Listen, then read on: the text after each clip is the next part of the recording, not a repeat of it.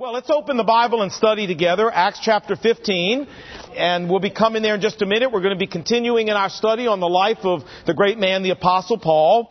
But you know, when I was in high school, my homeroom class that I was in was all my buddies from elementary school, all my friends from junior high school. We'd all been together all the way through. And when we got to high school, my sophomore year, my behavior wasn't so good. And one day I made my homeroom teacher so furious with me that she got permission to transfer me out of this homeroom. And they sent me over to E-Wing. Now, E-Wing was on the other side of the school. I didn't know anybody over in E-Wing.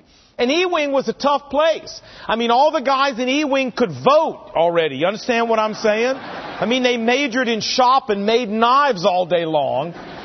And here I'm over in this E-Wing. I don't know anybody. And every day when I walked in the homeroom, I felt like a complete reject. It was like there was a big neon sign above the door to my homeroom. And every morning when I walked in, it was flashing the same message at me. Solomon, you're a failure. Solomon, you're a failure. The saddest part of all is that there was nobody over there who was offering to try to help me put my life back together. Well, today we're going to look at a young man in the Bible who failed just like I did, miserably.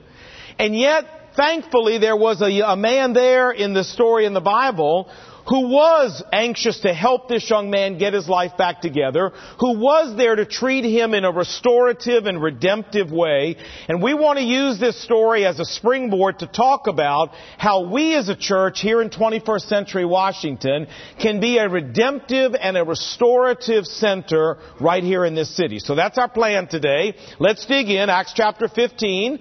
And let me give you a little bit of background because we haven't been here for a while. Remember, Paul and Barnabas have returned from their first missionary journey. They've returned home to Antioch here in Syria, but before that they had been to Cyprus, and they had been up through the southern underbelly of Turkey, Antioch, Iconium, Lystra, Derbe, all these cities, and now they had come home. And when they got home, verse 1 of chapter 15, there was a dispute that arose. Some men came down from Judea to Antioch and were teaching the brothers in Antioch, unless you are circumcised according to the custom taught by Moses, you cannot be saved. You cannot have eternal life and go to heaven. Well, Paul and Barnabas didn't agree with this.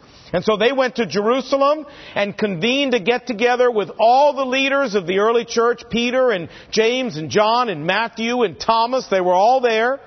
And this Jerusalem council settled this issue once and for all. Verse 11, Peter said, "No, we believe it is through the grace, the undeserved kindness of our Lord Jesus that we are saved, just as they, the Gentiles, are. It's not through human performance, whether it's circumcision or anything else, but salvation, eternal life, going to heaven, comes as a result of the undeserved mercy, the grace of our Lord Jesus, plus nothing." And we said a few weeks ago when we were here, we noted that this is what sets biblical Christianity apart from every other ism and every other ology in the world, is that in biblical Christianity, it's not about what we do for God. It's about what God has done for us in sending Jesus, the sinless Son of God, to shed His blood on the cross and thereby pay for our wrongdoing in the sight of a holy God. And Jesus didn't do it because we deserved it, and He didn't do it because we merited it, and He didn't do it because we were worthy of it. He did it as a result of His undeserved kindness, His grace, that He gives you and me. Ephesians chapter 2, verse 8, "For it is by grace that you have been delivered through faith. This is not a function of your own performance, this deliverance. Rather, it is the gift of God." And folks, this is the good news of the Bible, that God offers us undeserved mercy. God offers us grace that's free. It's a gift. And all we have to do to close the deal and access it is to do what this verse says. We have to show faith. We have to put our reliance in what Jesus did for us on the cross. Well, this settled, Paul and Barnabas returned home to Antioch, verse 35. And they remained there as they taught and preached the word of the Lord. Now that's where we've been. So let's pick up and see where we go from here. Verse 36. "And sometime later," you say, how much later? Well, the Bible doesn't say. A week, a month, a year, we don't know. Sometime later, Paul said to Barnabas, "Hey Barnabas, why don't we go back and visit all the brothers and sisters that we led to Christ in all the towns where we preached the Lord on the first missionary journey, and let's see how they're doing. The Apostle Paul said, hey, you know what? Let's go back and encourage these brothers and sisters in Christ. And remember, friends, the reason Paul wants to go back is not because they had such a wonderful and relaxing trip. People tried to kill them, beat them up, stone them, lynch them. But Paul said, we have a responsibility to help these brothers and sisters go on for Christ. Let's go retrace our first missionary journey. Barnabas said, hey, that's a great idea. Let's do it. So they started making plans, and that's where trouble happens. Look at this, verse 37. And Barnabas wanted to take John, also called Mark, along with them. Now, we remember John Mark. He's a young man. He's the cousin of Barnabas. And he went along on the first missionary journey, if you remember. But he deserted Paul and Barnabas on the first missionary journey. Acts 13. From Paphos, the capital of Cyprus, they set sail for Perga in southern Turkey, where John left them to return to Jerusalem. They were here in Cyprus on the western edge where Paphos is, and they sailed north to Perga in southern Turkey, and when they got there, John Mark said, fellas, I'm out of here. Now, why did he leave them? Well, we don't know. Maybe the physical demands of the trip were too much. Maybe the spiritual demands of the trip were too much. Maybe he was just scared. I don't know. But he went AWOL and said, I'm out of here, friends.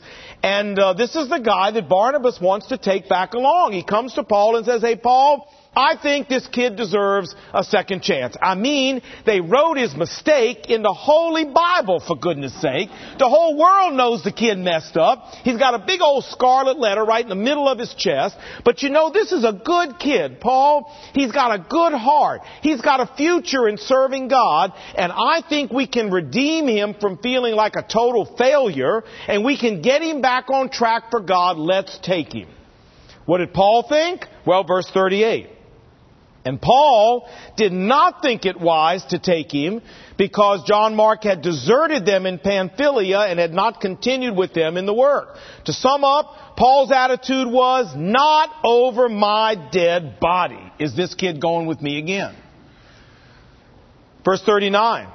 And so Paul and Barnabas had such a sharp disagreement that they parted company.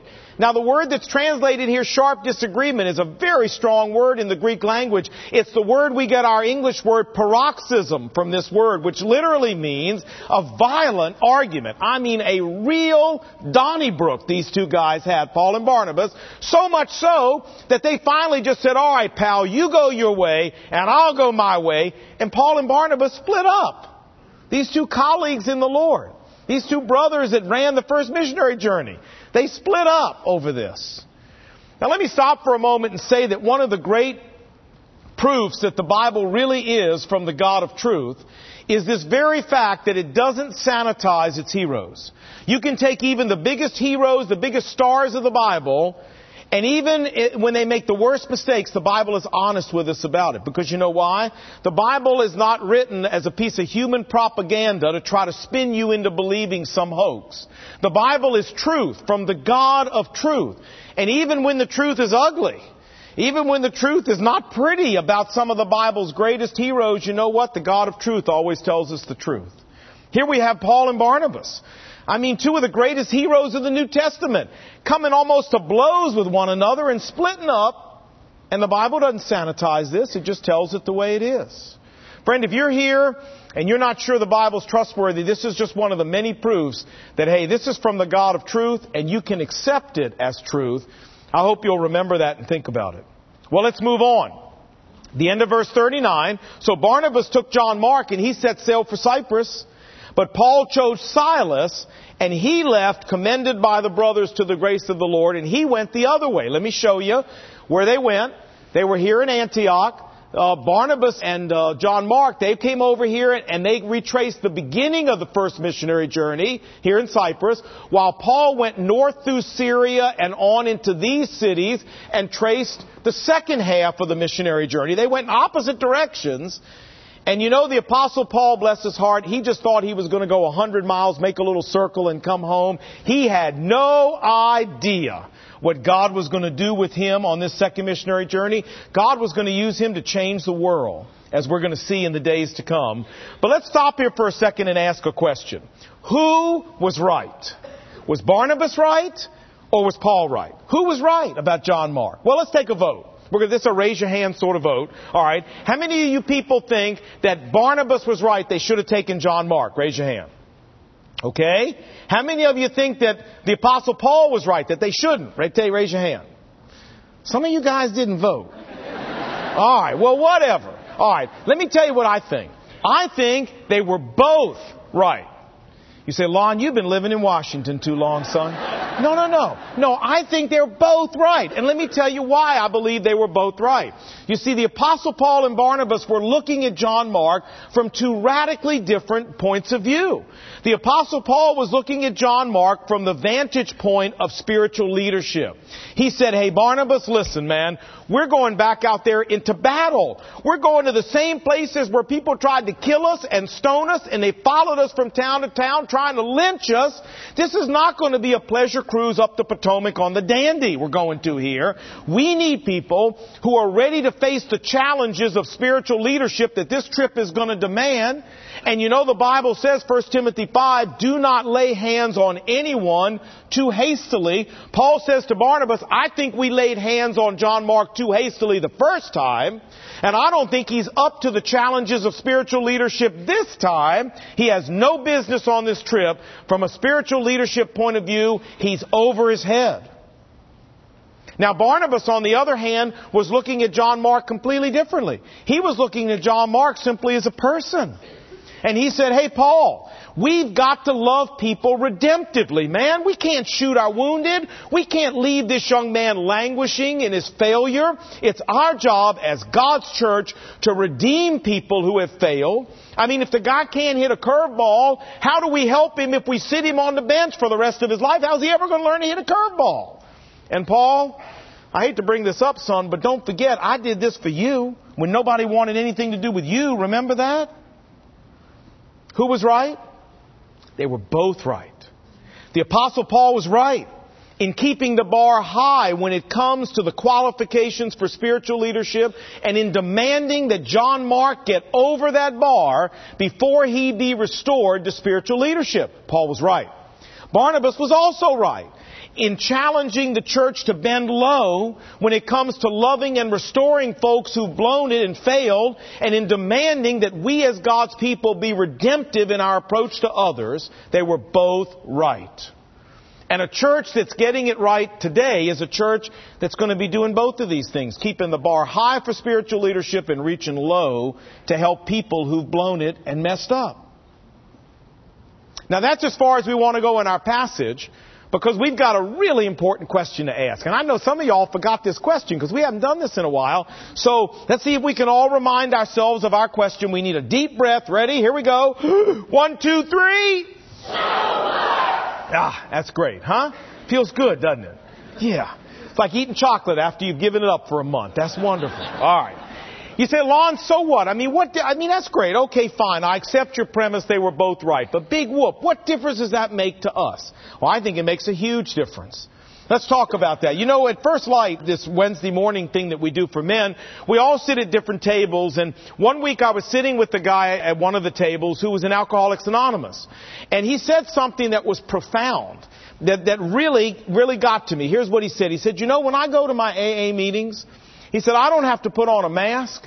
I can be honest about who I am. I can be open about my struggles. I can tell everybody about my failures. And it's okay. I'm safe there. I'm acceptable to people there. People are there to help me, not to judge me. And then he said this. He said, why is it that I can't walk into the average church in America and find this same thing? I was depressed for days trying to think about that. I thought, you know what? This man is so absolutely right. It isn't even funny. That God's intent is that church should be the ultimate AA meeting. God's intent is that we as God's family, we as a church family should be redemptive centers. Now let's define, what is a redemptive center? If we or any other church were a redemptive church, what would we look like? Well, I've got 3 very simple characteristics. Here's what a redemptive church will look like. Number 1, it would be a place, number 1, where people don't have to paste on the plastic when they show up. You know, on the way in your car, we screamed at the children, we argued with our wife, or maybe we got mad at our boyfriend and threw the bracelet he gave us back across the car at him while he was driving. And then we walk into church and we're like, hello, how are you? Oh, yes, I'm fine. How are you? Praise the Lord. Well, praise the Lord right back at you. Come on now, what a bunch of nonsense. Second of all, church would be a place, if it were redemptive, where when we were honest about our struggles and our failures and our problems, we could still feel safe. Walk into church and somebody goes, how are you? And you go, how am I? You want to know how I am? Okay, well, so far this morning I've screamed at my children. I've argued with my wife. So far this morning, I threw my bracelet and hit my boyfriend in the head while he was driving. And frankly, I don't even want to be here. I hope Solomon's good because I don't want to be here. And we would say, okay, well, thanks for being honest. God bless you.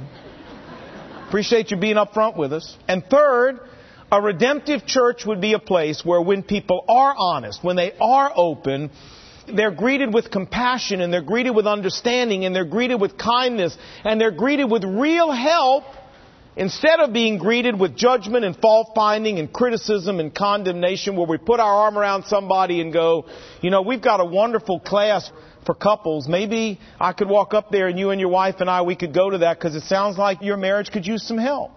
We've got a wonderful counseling center. You and your boyfriend need building lasting relationships. You know, how can we help you? How can we help you? Now, friends, don't get me wrong. I know some of you are getting nervous already. Don't get me wrong. Here at McLean Bible Church, we want to be the kind of church where both the Apostle Paul and Barnabas would look at us and say, hey, they're doing it right. See, we believe the Apostle Paul was right. We believe that God expects us to enforce biblical standards when it comes to spiritual leadership. And here at McLean Bible Church, we work really hard to make sure that we are faithfully following those standards with anybody that we allow to be in spiritual leadership here. Paul was right. But on the other hand, we also believe Barnabas was right. That a Christ-centered church ought to be a place where people are treated redemptively, where people, whether they're followers of Christ or whether they're not followers of Christ, can come into a safe and restorative environment where they can be honest about their problems and where they can get help putting their life back together for God no matter how bad they fail. Hey, when our marriage fails, where is it that we should be able to go? For comfort and for sustenance and for help in beginning again with our lives? Well, we ought to be able to go to church. Hey, when we run into crisis of any kind or we fail in some way, when we lose our job, when our children are in trouble, when we have financial crisis, when my boyfriend and I find out that we're pregnant, where should we ought to be able to go to get help? Answer, church. Please explain to me what has happened to us in America, such that now when hurting people in America are looking for a safe place to be honest and open and get real help, church is about the last place that they're willing to go anymore. How did we mess this up? Well, I want us to talk about, in finishing up this morning, how we can do a better job of being a redemptive center. And don't get me wrong, frankly, I'm proud of the job we're already doing. I think we're already doing a better job than most places I've ever seen or heard of. It's just I don't want us to rest on our laurels, friends. I want us to do better. If John Mark were living in Washington, D.C., the day after he got here from deserting Paul and Barnabas, I would want McLean Bible Church to be the church he felt most comfortable attending in Washington, D.C. So how do we get to be that kind of church? How do we do better at that? Well, I've done a lot of thinking about this and a lot of praying about it. Let me tell you what I think. I think that the key to us becoming a truly redemptive environment as a church has nothing to do with the programs we run. It has nothing to do with the classes we offer. It has nothing to do with the curriculum we use. It has everything to do with the way we see ourselves as the people who make up this church. With the way we view ourselves as the people who come here every week. See, the people who make up AA, they see themselves as all being the same. There's no big shots in AA. There's no first-class citizens and second-class citizens there. You walk in and say, hi, my name is Lon Solomon and I'm an alcoholic. And they cheer for you. They hug you. They come up and offer to help you. You know why? Because as far as they're concerned, they're all alcoholics too. It's a level playing field there. The problem with church is that far too often we let spiritual pride and religious arrogance and Christian self-righteousness creep into our hearts and into our church, and we turn church from being a level playing field into being a pyramid where some of us are up on the top looking down at other people who aren't as spiritual down on the bottom. And when that happens, friends, a redemptive center can't be a pyramid. It can only be a level playing field. The way to make McLean Bible Church a redemptive church is for us as the members of this church to never forget who God tells us in the Bible we are. And let me remind you the three things God tells us in the Bible that we as the followers of Christ who make up this church are. Number one, the Bible says and reminds us that we are all sinners. Every one of us. Romans 3:23, for all have sinned and fallen short of the glory of God. And the word that's translated sin here literally means to miss the target, to shoot an arrow, and you just simply miss. What the Bible's trying to tell us is even as followers of Jesus Christ, every day we shoot at the target of God's perfect standards, God's perfect holiness, and every day we miss. Robin Hood, we're not. We're target missers. With all of our best efforts, we're target missers. And if you're here today and you're a Christian senator or a Christian congressperson, we're glad you're here, but you're a target misser. If you're here today as a Christian judge or a Christian policeman, you're a target misser. Every Christian FBI agent, every Christian CIA agent, every Christian Secret Service agent or IRS agent here today is a target misser. Every Christian doctor and dentist and military officer, stay-at-home mom, teacher, corporate exec is a target misser. Every member of the pastoral staff of this church, including me, we're all target missers every day. If you're here and you're a Christian lawyer, we're just praying you remember there is a target.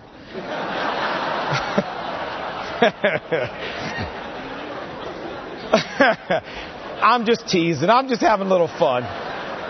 I'm just teasing. Honest I am. I'm just teasing. But the point is, friends, we're all target missers. And why is that important? Because Jesus said, let him who's without sin throw the first rock. Hey, you know what? I got no rocks to throw. You got rocks to throw? I don't think so. The second thing God wants us to remember about ourselves is number two, that only by God's grace is there any good in any of us. Romans 7 verse 18, for I know that nothing good lives in my sinful human nature. Paul wrote that after he was a believer. Jeremiah 17:9, our hearts are more deceitful than all else and desperately wicked. They are beyond cure. You say, well, now wait a minute. When I came to Christ, I became a new creature. I became a different person. My whole life began to change from the inside out. Yes, you're right. And you know why? It's not because your heart changed one bit. It's because God the Holy Spirit moved into your life and began by His grace to overrule your heart and my heart, to suppress your sinful nature and my sinful nature, which is why Paul wrote 1 Corinthians 15:10, only by the grace of God I am what I am. But friends, I'm here to tell you as a follower of Jesus Christ for 31 years, my heart is the same nasty cesspool it was 31 years ago when I gave my life to Christ. It hasn't changed one bit. And apart from the grace of God's Spirit, I am capable of anything. I am capable of worse things than you ever read about in the paper. And I know it. Which means, how dare I look down on anybody? I mean, if it wasn't for the grace of God, I'd be where they are or worse. And I know that. Third, God wants us to remember that our assignment as His followers here on earth is to help people, not to judge people. Romans 14:10, you then, why do you judge your brother? Or why do you look down on your brother? For we will each stand before God's judgment seat. God will take care of the judging. Therefore, let us stop passing judgment on one another. Well, if we don't judge each other, what do we do with our time? Romans 15:1. Instead, let us bear with the weaknesses of those without strength. Verse 7, let us accept one another, just as Jesus also accepted us to the glory of God. Hey friends, as followers of Christ here in this church, God never asks us to sit in judgment on other people. God asks us to help other people get their lives back together with Jesus Christ at the center. That's what we're here to do. And so how do we become a redemptive center as a church? I'll tell you how. Number one, we walk in here and say, hey folks, underneath all these nice suits and dresses, we're all just a bunch of target missers, and we got no grounds for throwing rocks at anybody. We walk here and say, number two, it's only because of God's grace that you see any good in any of us. And number three, we're not here to judge you, friend. We're here to help you get your life back on track for God. If every single one of us walked in here like that, man, we'd have a level playing field. We'd have a redemptive center. You know, I've been reading in the paper about Enron. Who hasn't? Been reading about Mr. Kenneth Lay. And I just got to tell you, it's so offensive to me what he allowed to happen to those faithful employees at Enron. I don't even have a word to describe how I feel about it. But what would we do if Mr. Kenneth Lay and his family came walking in here this morning? What would we do? Well, I hope we would do what the Apostle Paul called us to do, and that is we certainly wouldn't offer him any role of spiritual leadership right away. But I hope we'd also do what Barnabas modeled for us right here in this chapter, and that is that we would reach out to this man redemptively. And we'd say, Mr. Lay, just want you to know everybody here is a target misser too, and some of us have missed the target a lot worse than you did. You got nothing to fear from us, sir. Number two, I hope we'd say, Mr. Lay, it's only because of God's grace that every one of us isn't right where you are. We're not looking down on you, sir. And number three, Mr. Lay, we're not here to pass judgment on you. That belongs to the courts and to the Lord. We're just here, sir, to try to help you get life back together with Jesus Christ at the center. Folks, that's what a redemptive center does. That's what church is supposed to do. And it's only by being that kind of a redemptive center that we're going to change people's lives. People don't care what we preach. They only care whether we're redemptive in our approach to their lives. It's only by being a redemptive center we're going to make an impact on this city. This city doesn't care what we preach. But when their lives fall apart and we're there to help them put their lives back together with Jesus at the center, well, then they might listen to us. And so I want to remind us today of who we are. Target missers. Only by the grace of God is there any good in any of us. And we're here to help people, friends, not to judge them. And I want to call you not to think more highly of yourself than you ought. Romans 12:3. Let's stay humble. Let's remember who God says we are. And if we can remember who we are, we won't have a bit of trouble reaching out to help other people where they are. Let's pray. Lord Jesus, as we come to you this morning, we need to frankly ask you to forgive us. To forgive us for the spiritual pride and the Christian self-righteousness and arrogance that we so easily let drift into our lives. And as you change our lives from the inside out over the years, it's very easy for us to begin thinking more highly of ourselves than we ought. God, remind us today who we really are. Remind us today that this is just a level playing field. We're all in this boat together. And God, grant that we might be able as a result to reach out to people in a redemptive way here in this city of Washington, D.C. Lord, my prayer is that you would change our lives and change the life of our church family because we were here today and because we learned from you. And we pray these things in Jesus' name. Amen.